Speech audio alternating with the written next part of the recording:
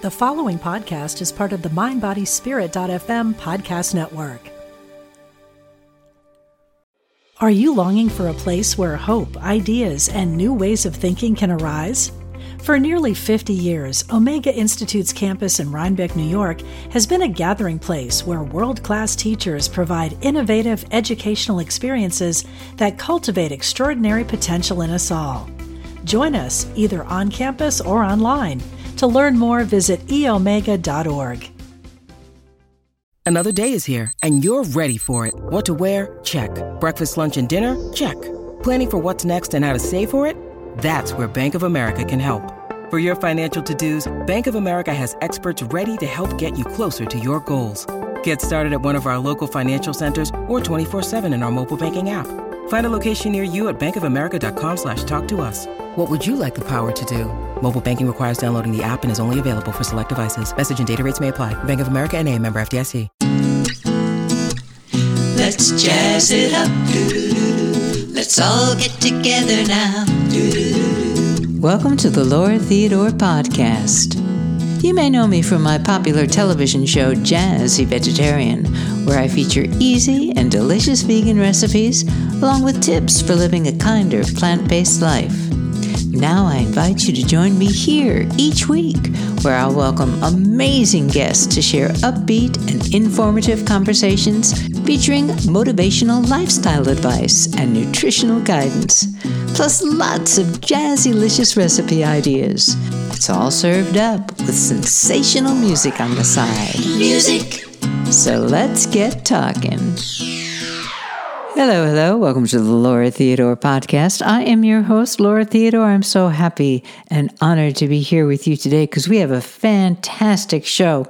A while back, I had the incredible opportunity of interviewing the amazing Kathy Freston, and we're going to talk about her book written with Jean Stone, and I'm also going to share some fabulous easy recipes with you, because after all, it is getting to holiday time, and we need recipes, we need them to be tasty, we want them to be vegan, we want them to taste good. And here's one that's kind of something out of the box for the holidays. It's a great recipe to serve for an appetizer. You can certainly serve this recipe along with a burger on the side. You can serve it, any night of the week instead of a plain sweet potato.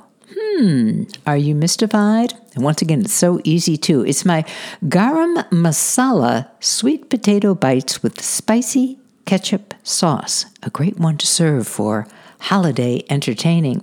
It's a sweet and spicy recipe, and you bite into these dainty but flavorful and colorful sweet potato bites, and everybody's just going to love them. And here's how it goes. You're going to start off with 3 large sweet potatoes, peeled and cut into thin wedges, 3 tablespoons of maple syrup, 1 tablespoon of garam masala. Oh man, that adds such a great, just a nice spicy taste. And people are going to say, is it chili powder? Is it cumin? What is it? Really, really wonderful. And you just preheat the oven to 350 degrees. You line a large rimmed baking sheet with unbleached parchment paper. Put your sweet potatoes and your maple syrup and your 1 tablespoon of garam masala. Now make sure to peel and cut those sweet potatoes into nice thin wedges. You'll see a photo on the website at jazzyvegetarian.com. Be sure to visit after the show. And you're going to put that all into a large bowl and stir with a large spoon to combine.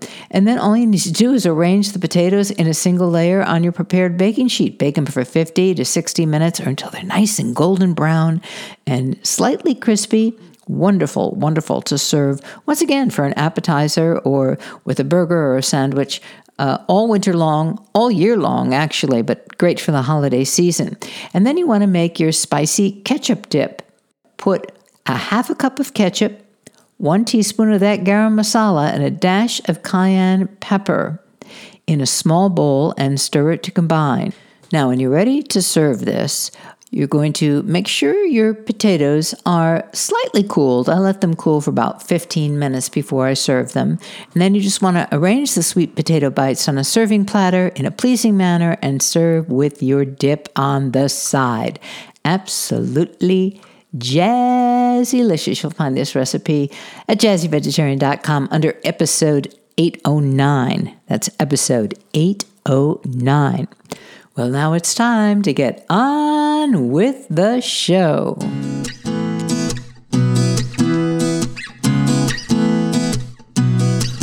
Well, it is now my great privilege to welcome Kathy Freston, who is a New York Times best-selling author of multiple health and wellness books, including The Lean, Quantum Wellness, and Clean Protein.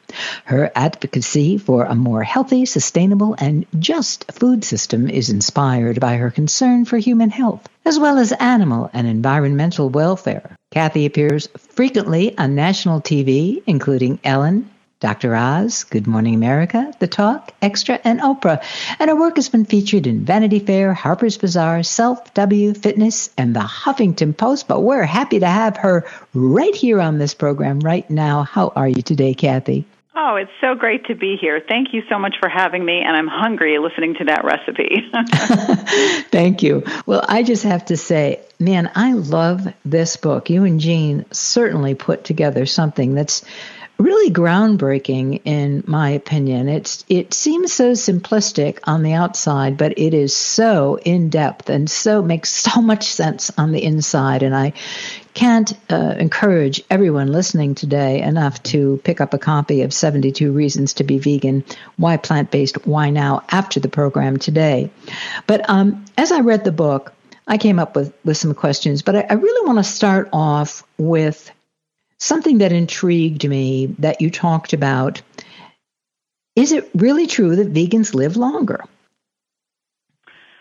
Well, yes, it is true. It is true for a bunch of reasons. And so vegans, if you think about it, they're not eating all the saturated fat and cholesterol and all the inflammatory stuff that goes along with eating meat, dairy, and eggs. So they've got lower cholesterol, lower saturated fat.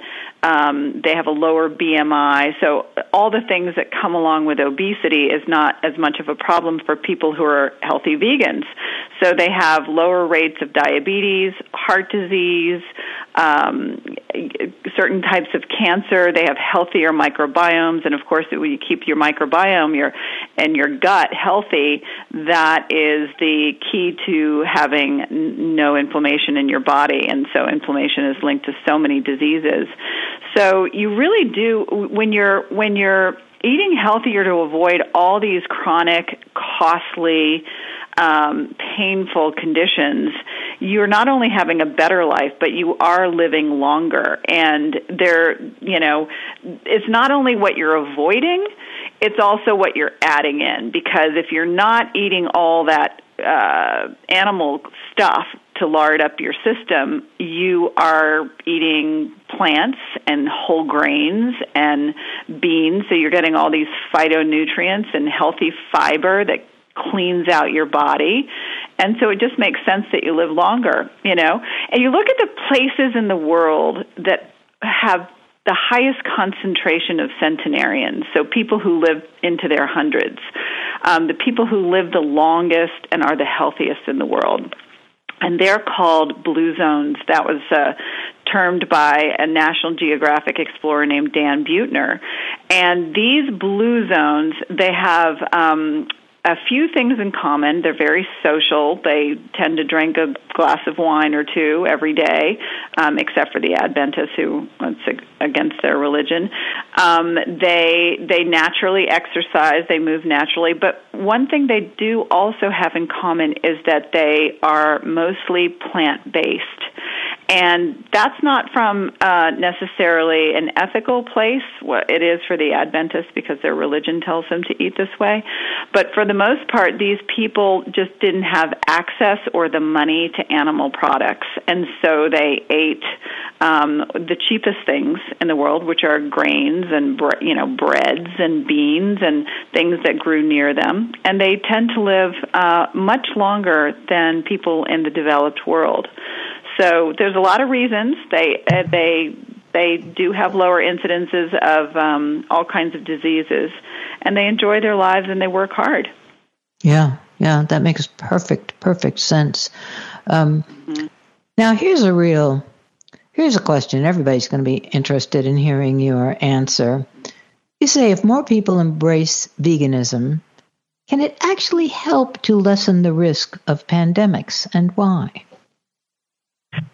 Yes, it sure can. And this is, it's a very controversial thing, people talking about COVID. So I won't focus on COVID, only to say that whenever you have animals who are in close contact with other animals, they're shoved together, they're completely stressed out, freaked out, because they're terrified. They can see what's happening. Their death is about to come. They hear the sounds. They smell death.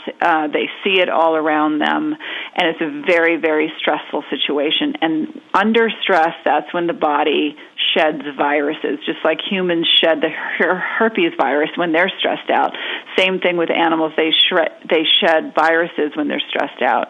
And so they're shedding these viruses. They're in close contact with humans who are doing the slaughtering and processing and all of that stuff. And that's when viruses jump from animals to humans. And that's where we get these pandemics, whether it's COVID or swine flu or bird flu or MERS or any of these things. According to the CDC, about 60% actually of all known infectious diseases are zoonotic, meaning they're caused by viruses, bacteria, or disease that come from animals, and they're transmitted to humans. And 73% of the emerging ones are coming from animals. So that's a huge thing, that we're getting these animal-borne illnesses that we can easily avoid. And forget about, even if you don't want to look at COVID or SARS or swine flu, look what we're getting. We're getting these pathogens like E. coli and Salmonella and Campylobacter. So those are coming from animals in farms that are, they're in their own filth, and they just naturally have Salmonella on the eggs, and E. coli comes from the manure. And so we are getting those pathogens when we eat animal products, and when we're, buying into this system. So plants don't have that stuff.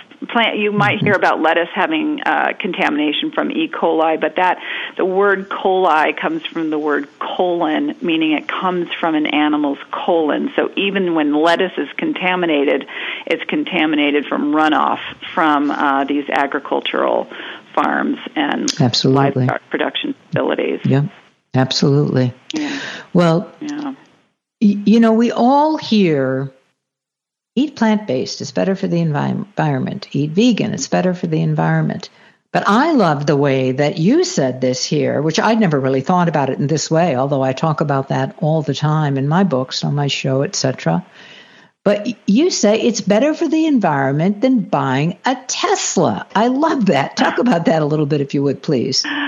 Well, we'd all love to buy a Tesla, and that would be great if we could, and that's a very effective thing, to buy an electric vehicle to help out with the environment. But we can't all afford a Tesla, and we don't have access to that. And as much as an electric vehicle makes a huge amount of difference for greenhouse gases, you look at the emissions from livestock, and it's like it's exponential. So here's the thing about livestock. A lot of people are like, I don't get it. I know there's a link between climate change and eating meat, but I don't exactly get what it is. So cows are ruminants, and that means that they ferment their food as they digest it. They have 4 stomachs, and so when you have all that fermentation, you have some gas, and you are burping and farting. So the cows are basically burping and farting, and those burps and farts are methane. And methane is 28 times more powerful as a global warming gas than is carbon dioxide. So you've got a big problem going into the air with animals who are raised, and you just think, oh, one little cow, how can that make a difference? But if you think about, we slaughter 60 billion land animals a year on this planet, 60 billion. So if you think, I mean, it's very hard to get your head around that number of animals who are, giving off these emissions and creating global warming gases. So as an individual, it's one of the very few things we can do that has some impact for climate change. We can stop eating animal foods and move to plant-based foods. And that's like an empowering thing when you think, okay, I'm actually part of the solution here. Absolutely. And you talk a little bit more in depth about that on page 8, and you also talk about it on page 87, where you said another thing that I thought was pretty cool. You said laughing gas is not so funny. Methane really is something that is instrumental in climate change. But talk a little bit about what you said after you said on page 87, laughing gas is not so funny. Yeah, and a lot of people don't know about nitrous oxide, and it's the thing that you might, I remember growing up and having laughing gas when I went to the dentist, and it was just like, oh, it's so great, and I just felt like it's so wonderful, and what, my tooth is being drilled out, I don't even care, I don't even know about it, I'm just having a great old time. But nitrous oxide is 300 times more potent of a greenhouse gas than carbon dioxide. So again, that's a very powerful global warming gas. And so the meat and egg and dairy industries, they are 65% of those nitrous oxide emissions. It's not coming from your dentist office. It's coming, again, from livestock. And that's because livestock requires huge amounts of fertilizer that it has nitrogen in it. I mean, if you've ever gone to a nursery and talked about it with the nursery, all this nitrogen fertilizer that's made to grow plants very quickly, and it turns into nitrous oxide when it's in the ground. And so it's also released into the air when it's being treated on manure. So that is like a big problem. You have all this runoff of fertilizer into the ocean, into the lakes and stuff like that. So it's contaminating not only the air, but the water sources as well. The water sources, that's a big problem. When the great Dr. Campbell was on my television show, he talked about that in depth. And at that time, I had not really thought about it that way. The fact that it's not just it being released into the atmosphere, it's all this stuff is being released into the water, and that can cause a big problem, right?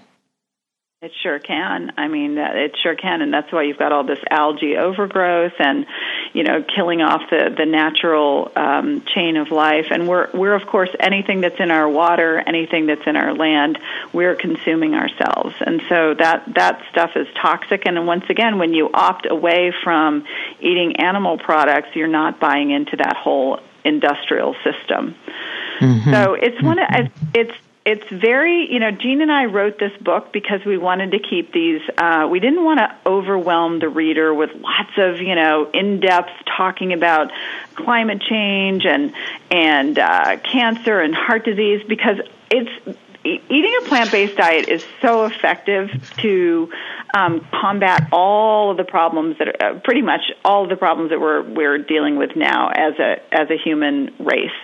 But we wanted to keep it light and readable, and we wanted to just put, like, no chapter is more than a page long, maybe a page and a half, and it's not too overwhelming of information. We try to keep it light in places, like talk about climate change, talk about diseases, and then also talk about sex and relationships and having fun and what actually is vegan that you can already enjoy.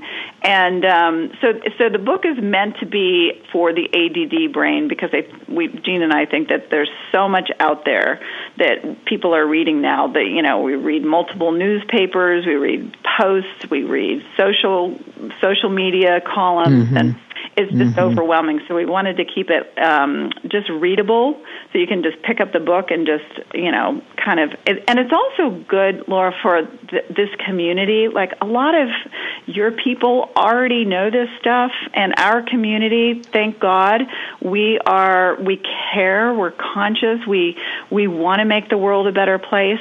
And sometimes I think it's like we're walking around expected to be databases of information with scientific data to prove, what diets do to the body and to the climate and all of these things. So this is a book that you can hand out to people who are challenging you on things that they've heard or things that they've read, and it's just like, here, read this.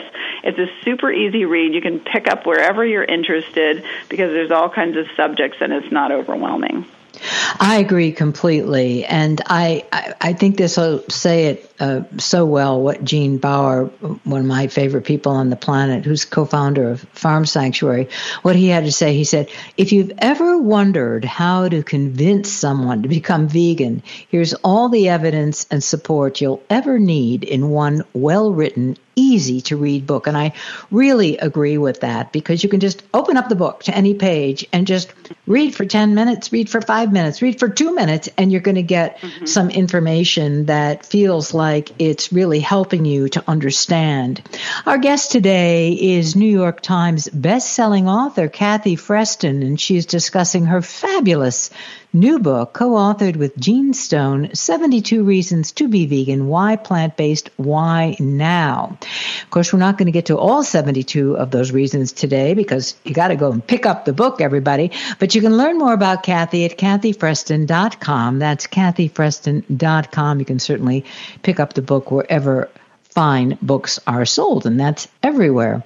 Well, let's just get to the nitty-gritty now. I know that you have so many tips. You've always given so many tips for people who are listening to this program today, and they're saying, oh, man, Kathy Freston, she's making a good point.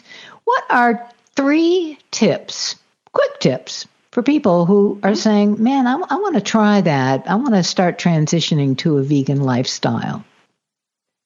Well, I'm going to give you today 3 sort of emotional tips, because I think when we feel inspired and empowered, and there's lots of information out there, like, on how to actually do it. So I'm going to give you 3 emotional tips, and the first one is lean into it. Just be curious, lean in, don't beat yourself up. If you don't go perfect in the first month or 2 months. It took me a year and a half to be 100% vegan. And when I decided that I wanted to be someone who didn't eat animals anymore, I was completely overwhelmed. I was like, oh my God, what am I going to eat? How am I going to go out? How am I going to entertain at home for the holidays? And so I just thought, you know what, I'm going to set my intention, I'm going to be curious, and I'm going to investigate what's around, and I'm going to lean into it, and I'm going to be good to myself. So that's the first tip, lean in. The second tip, I would say, is crowd out rather than cut out. And that means instead of just saying, I can no longer have my favorite thing, which is a beef burrito, I'm going to crowd it out. So I'm going to say, I love my burritos. I love Mexican night at home. I'm going to make it with some black beans and some avocado, some guacamole, some amazing salsa.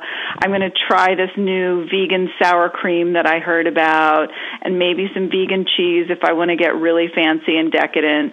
And so I'm just going to crowd it out, not cut it out. Because I don't know about you, but I'm very bad at discipline. When someone tells me I have to not have something ever again, it's all that I want. So I would say crowd it out rather than cutting it out. And then the third tip I would say is get social with other vegans or people who are vegan-ish, because I think the excitement sort of rubs off on you and you get inspired. So just being around people who are also vegan or vegan-ish or who are leaning in, it becomes something fun and inspiring, and you share recipes and you send each other, this new restaurant that you heard about that has a vegan option or a vegan menu. And, there's lots of places on Instagram. Certainly I'm on Instagram and Facebook and Twitter and then you stay empowered and connected and you don't feel isolated. Because sometimes when you're new to this way of eating, you feel disconnected from your family or your friends, and then you realize, okay, I don't have to feel disconnected. There's lots of ways of doing it, and you just hook into other people who are doing it well.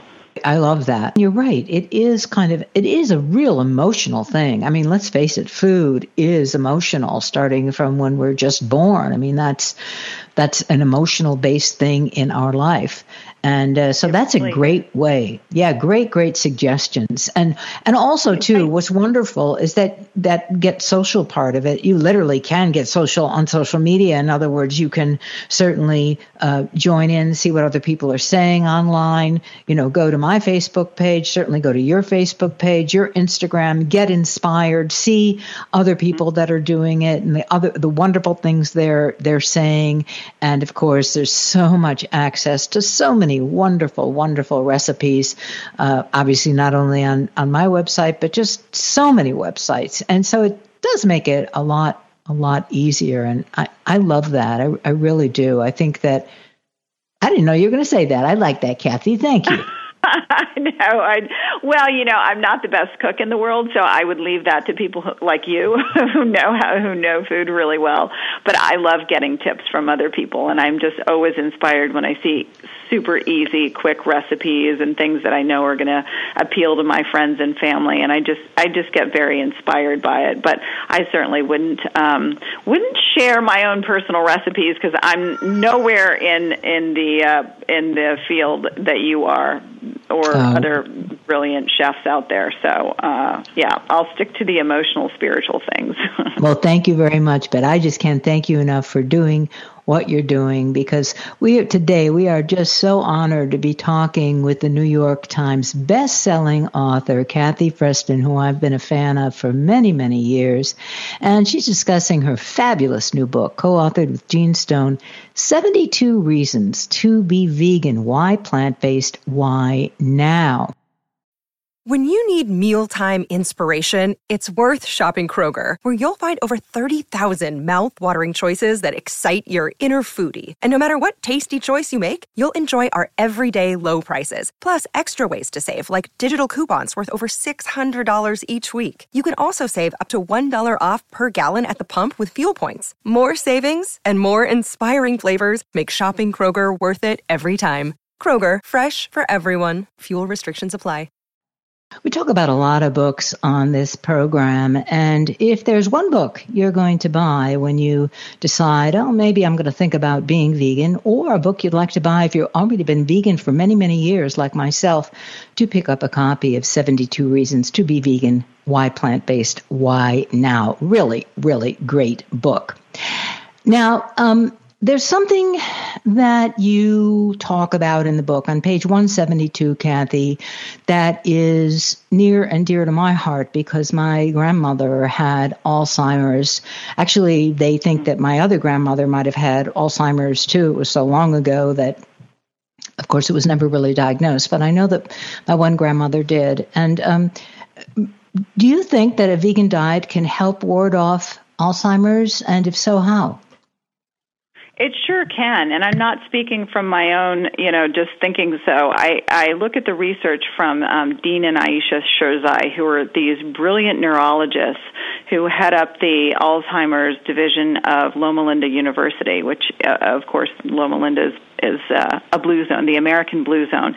And they say that Alzheimer's is chiefly a lifestyle disease, which is pretty incredible because most of us think, oh my gosh, if I have the gene, I'm done.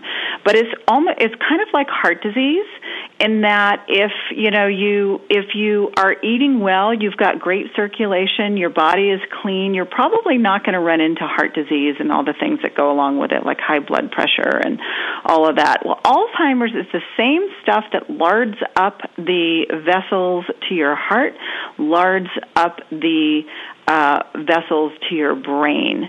And the Sherzais say that pretty much 90% of us, 90% of Alzheimer's could be avoided if we eat a healthy, whole food, plant-based diet.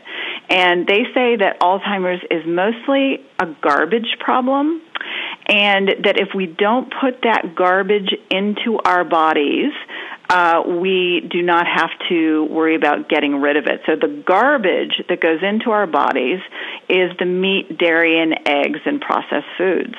And so those foods cause inflammation, and they build up oxidative byproducts. And those byproducts clog the blood vessels going to your brain, just like it does clogging the blood vessels going to your heart, and it deprives the brain of oxygen and nutrients.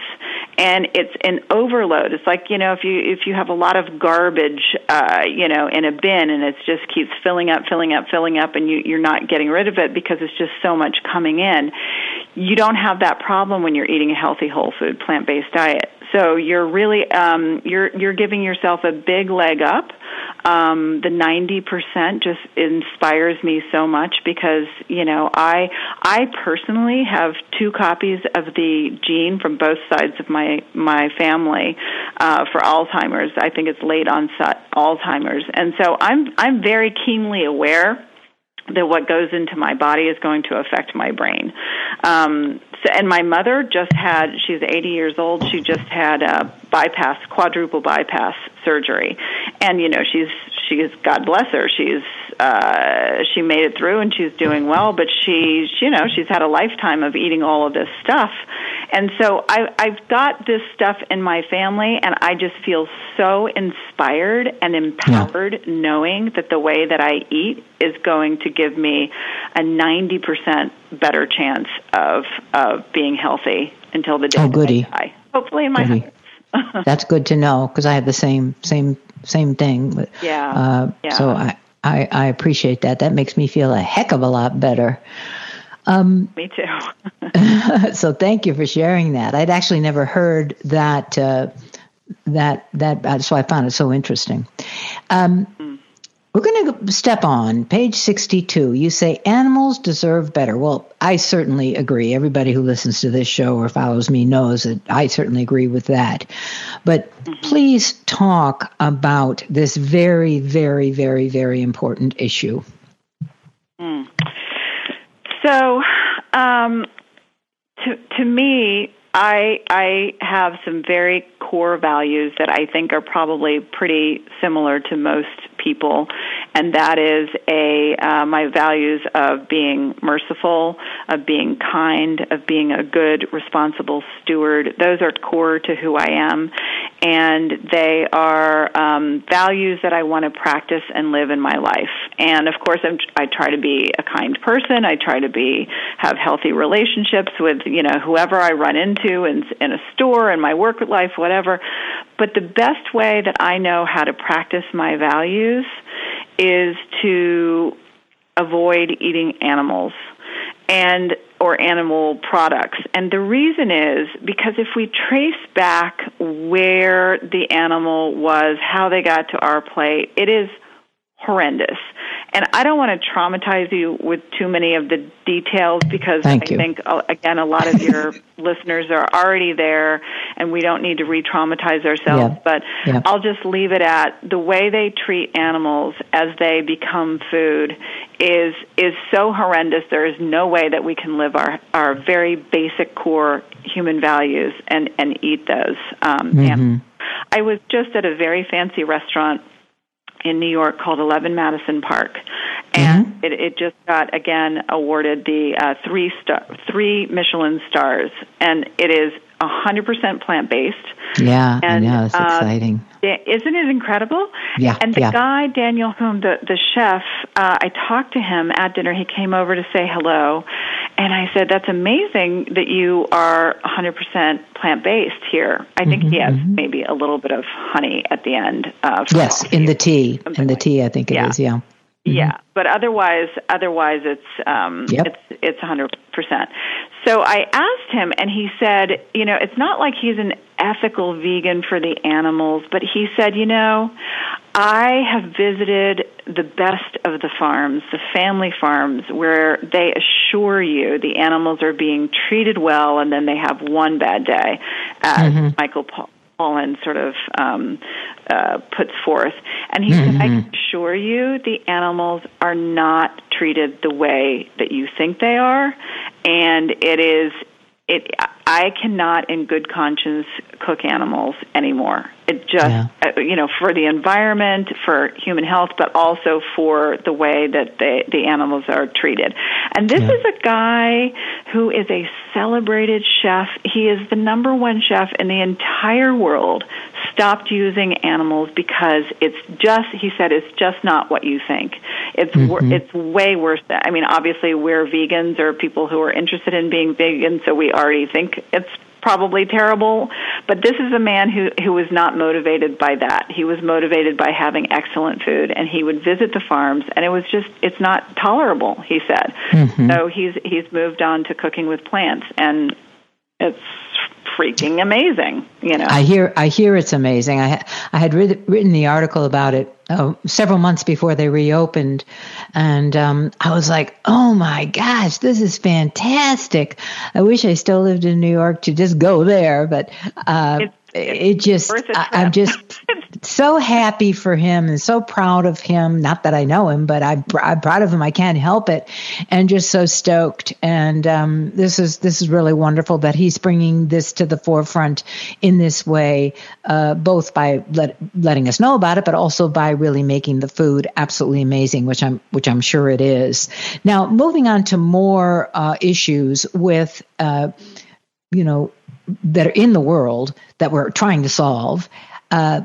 This is something that I don't think we often think about. I actually don't think about it that much, but you talk about it in your book, which you should, because you got 72 reasons. And this is on page 34. How can eating vegan help solve world hunger?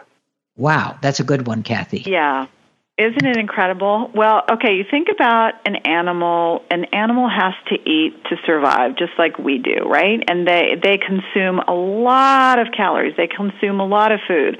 So they're eating corn and alfalfa and wheat and all kinds of grains. And the most of those calories go to just helping the animal breathe, for blood circulation, for pooping, it doesn't show up in the meat or milk or eggs itself 100%. So basically, you can cycle in all this food and you get 10% out of it in calories in terms of like what humans can eat. So basically, you're saying 90% of what goes into the animal is wasted. And that is just, to me, it's a crime. It's 90%. 90% of those grains, those life-giving foods could go to people who are hungry. And there are so many people who are hungry in the world, and the developing countries can't compete with buying things because livestock companies buy up all this grain, and so things go to them. But if we were not using all these foods to feed animals that are then just wasted because it just went to their breathing, their regular body functions, we could feed the world. We'd have enough food to feed the world. That's amazing. That's amazing. And when you talk about it, it's like, oh, yeah, that makes perfect sense. And we something have else. Everything we need on this planet. We have every bit of food, every resource that we need. We are supposed to be stewards of this world and take care of the land and the water and the animals.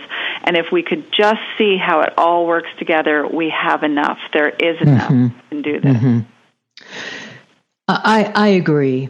And I just, like I said, I've thought of it before, but then the way you explained it in the book, like everything you explained in the book, even though I know all this stuff, it's like, oh yeah, what a great way to say it. And this next thing is something that's really near and dear to me, because when I first gave up eating chicken and eating meat, I was still a touring jazz singer.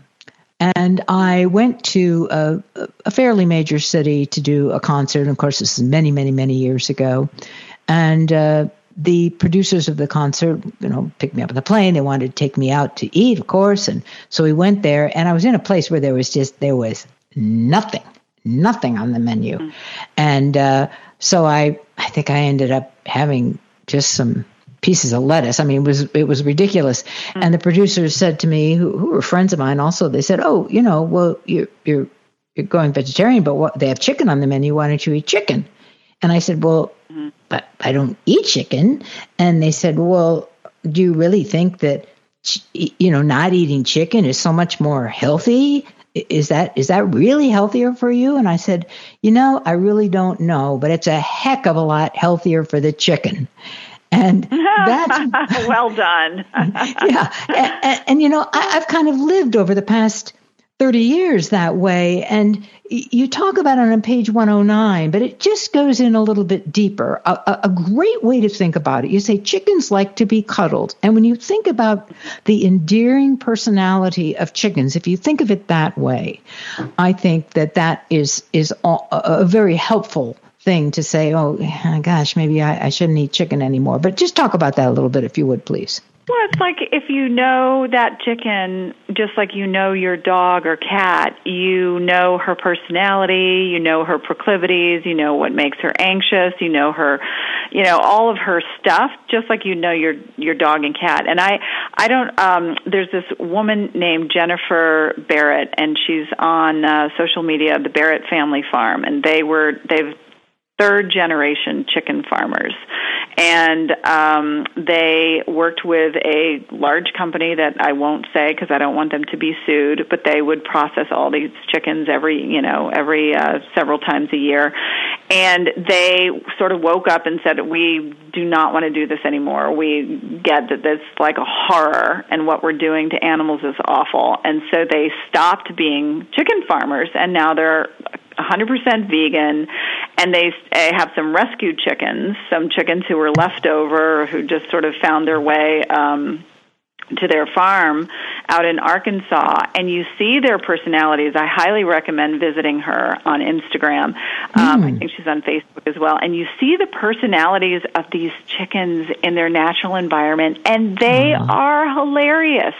There's this guy, Rudy, who's like the boss, and then they've got these other hens. She has a mother hen who roosted up in a tree. Like, who knew that chickens actually are supposed to roost up in a tree, because we're so used to seeing them, in sheds the way. And she had all her little baby chicks up on this branch, protecting them, and it is just the loveliest thing to see. So you get to know their personalities, but they have remarkable intelligence. They can count. They can reason by deduction, which is something that humans don't even develop until they're 7 years old. They can count. They have empathy toward each other. They're super social. They know exactly where they stand in the pecking order. They know who's boss. They respect it. They sound the alarm for each other if there's danger coming. They're very social, and I've held chickens. They purr like little cats. They just kind of hum and purr and make these lovely noises, and you get to know them, and it's like, oh yeah, okay, they are no different than my dog. I just didn't know chickens before, and now I do. But they're really, really lovely. And I will say that, I made a mistake once. I was getting a burrito. I ordered a tofu burrito, and somehow they gave me a chicken burrito. This is many years ago in California. And I'm eating it, and I'm like, ugh, this tofu is all chewy, and it's just kind of like, I think it's gone bad or something. And I kind of looked at the burrito, and I was like, dang, that's chicken. And so it's like, here we are, it's these lovely creatures, and it doesn't even taste good. I mean, if you really think about it, it doesn't even taste good. All that the chicken usually tastes good is what you put on it, it's what you saute it in, the olive oil and the salt and pepper and stuff like that. But it's kind of gamey and gross and chewy. And so we trash these lovely creatures' lives who have families and have, social desires, and they've got personalities, and for what? It's like it doesn't even taste good. And tofu is a whole lot better. You can season it much more easily. It soaks in all those wonderful flavors much more easily. Oh, it's very, very true.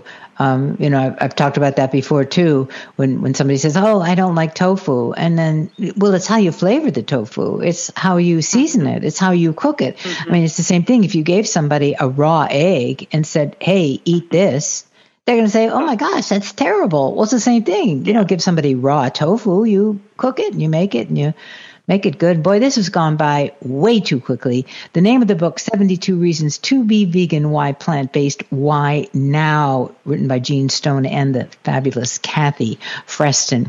We have about 2 minutes left here, so I couldn't have you leave today without giving one or two of your favorite examples of indulgent, delicious foods that just happen to be vegan. Okay, well, I will give you 2 cookies because I grew up eating these cookies, and when I found out they're vegan after I went vegan, I was like, oh, hallelujah, I can still enjoy Oreos and Nutter Butters. I love them. So, I could be anywhere in the country and pop into a regular old grocery store or even a 7-Eleven, and I can indulge in some Oreos and Nutter Butters, and that makes me very happy. And also, surprisingly, I'll just throw in a little savory thing, but the Betty Crocker bacon bites, or the Bako Bits, they're so good. You put them on salad just like you did when you were growing up. My mom used to throw them on salads all the time, and they're vegan, so who knew? You could still enjoy the taste of bacon without hurting that lovely little pig. Wow. And I didn't know about those Nutter Butters. Wow. I better not tell my husband about that one. Addictive. Kathy, you are a dear. This has been a wonderful, wonderful interview. And I know we didn't get to some stuff. I hope we can have a chance to do it again. Everyone, please, Kathy Freston, pick up the book, 72 Reasons to Be Vegan. Thank you so much, Kathy. Thank you so very much. And what a lovely conversation. I appreciate it. Me too. Be well. Well, that's the amazing Kathy Freston. Learn more about Kathy at kathyfreston.com. That's kathyfreston.com. And do make certain to pick up a copy of 72 Reasons to Be Vegan. Why plant-based? Why now? Just a lovely, lovely book. Well, I know you're waiting for it. I know you're saying, what is that recipe of the week going to be this week? Well, it's going to be another really, really easy one. And this is one based on just a basic recipe that I do, which is making baked goods based in rolled oats and bananas. And instead of the sugar and instead of the eggs, you use the bananas. And instead of the flour, you use the rolled oats, which makes it great because, of course, if you're eating gluten-free, you can buy gluten-free rolled oats. The gluten-free quick cooking rolled oats happen to be very good for this particular recipe, but it's my 4-ingredient apricot bars. Yep, 4 ingredients, folks. That's all it is. And these tasty snack bars are so easy to make, very economical, and the sweetness comes from the apricot preserves. Now, you, of course, can get apricot preserves that have sugar in them if you so like. Do be my guest. But, of course, you can also buy apricot preserves. You can use strawberry preserves, blueberry preserves, raspberry preserves. I've done with these. And you can certainly just get the fruit juice sweetened without any of the sugar. So you can have some real flexibility with that. If you're not going completely sugar-free, you can get a real sugary apricot preserves. And so this is how it goes. You're going to start off with 2 medium, pretty ripe bananas, because that's what's going to add the sweetness, and you want them to be easily mashed up. You're going to peel them and slice them. 1 teaspoon of a good quality vanilla extract. 1.5 cups plus 1 tablespoon of old-fashioned rolled oats or quick cooking rolled oats work very, very well in this recipe. And then 3/4 of a cup of very thick apricot preserves. Once again, you can also use strawberry, raspberry preserves. You can use pretty much any preserves that you like. Do use thick preserves. In other words, if you open up the bottle and you see some liquid there on the top, you want to just drain that off. All you need to do is preheat the oven to 375 degrees Fahrenheit. Line an 8-inch rimmed square baking pan with unbleached parchment paper, and you're going to leave an overhang of about 2-inch wings on the two opposite sides of the pan. To make your dough, all you need to do is put the bananas and the vanilla extract in a large bowl and mash it to a chunky puree. Add your oats and stir it with a large spoon to thoroughly combine it until it kind of looks like a dough.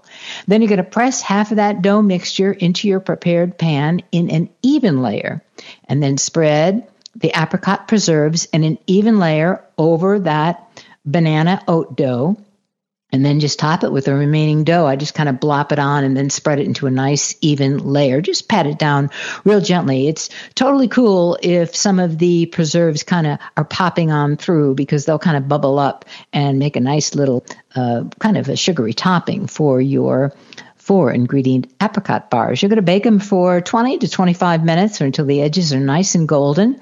Put the pan on a wire rack, let it cool for 15 minutes, and then you're going to cut the cake into 12 bars using the paper wings. Just carefully lift them out of the pan and let the bars cool. And that's the scoop. And I do like to keep these in the refrigerator since they don't have any preservatives. But that's my 4-ingredient apricot bars. So easy, so jazzy-licious. And if you say, hey, Laura, that went by pretty quickly, I want the recipe. Well, you can get it. jazzyvegetarian.com. That's jazzyvegetarian.com. Episode 609. Episode 609.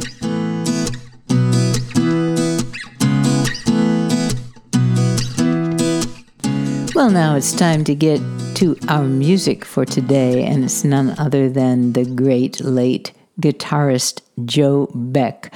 Boy, I sure do miss you, Joe. And this is really a great track with the Joe Beck Trio from his album Just Friends, and it's called Gentle Rain.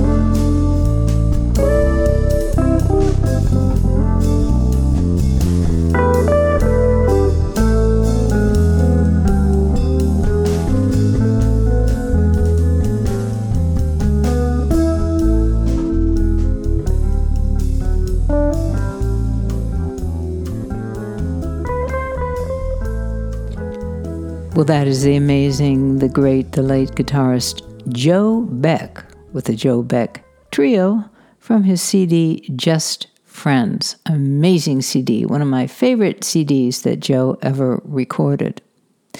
Well, I want to thank Kathy Freston for doing a fabulous interview and for being with us here on today's show. And I want to thank you for being here with me, because you know what? Without you, there'd be no show. I'm so honored that you choose this podcast to listen to. So until next time, be happy, be healthy, and be well. From me, Laura Theodore, a.k.a. the Jazzy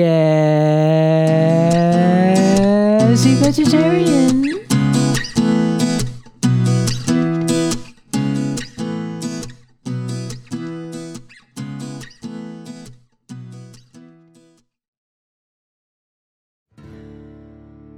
Do you want to deepen your connection to the divine, speed up your progress on the spiritual path? Then tune in to the Spirit Matters podcast. I'm the host, Philip Goldberg, and I interview experts with wisdom, insight, and practical guidance for every seeker of truth. Spirit Matters on the mindbodyspirit.fm network. Subscribe wherever you get your podcasts. Do you have an online course or an event or a book you'd like to promote? We've got the right audience for you. Our listeners love content like the show you just heard. You can reach our engaged audiences by advertising right here on mindbodyspirit.fm, the podcast network, in shows about wellness, self-care, spirituality, angels, and more. Contact info@mindbodyspirit.fm.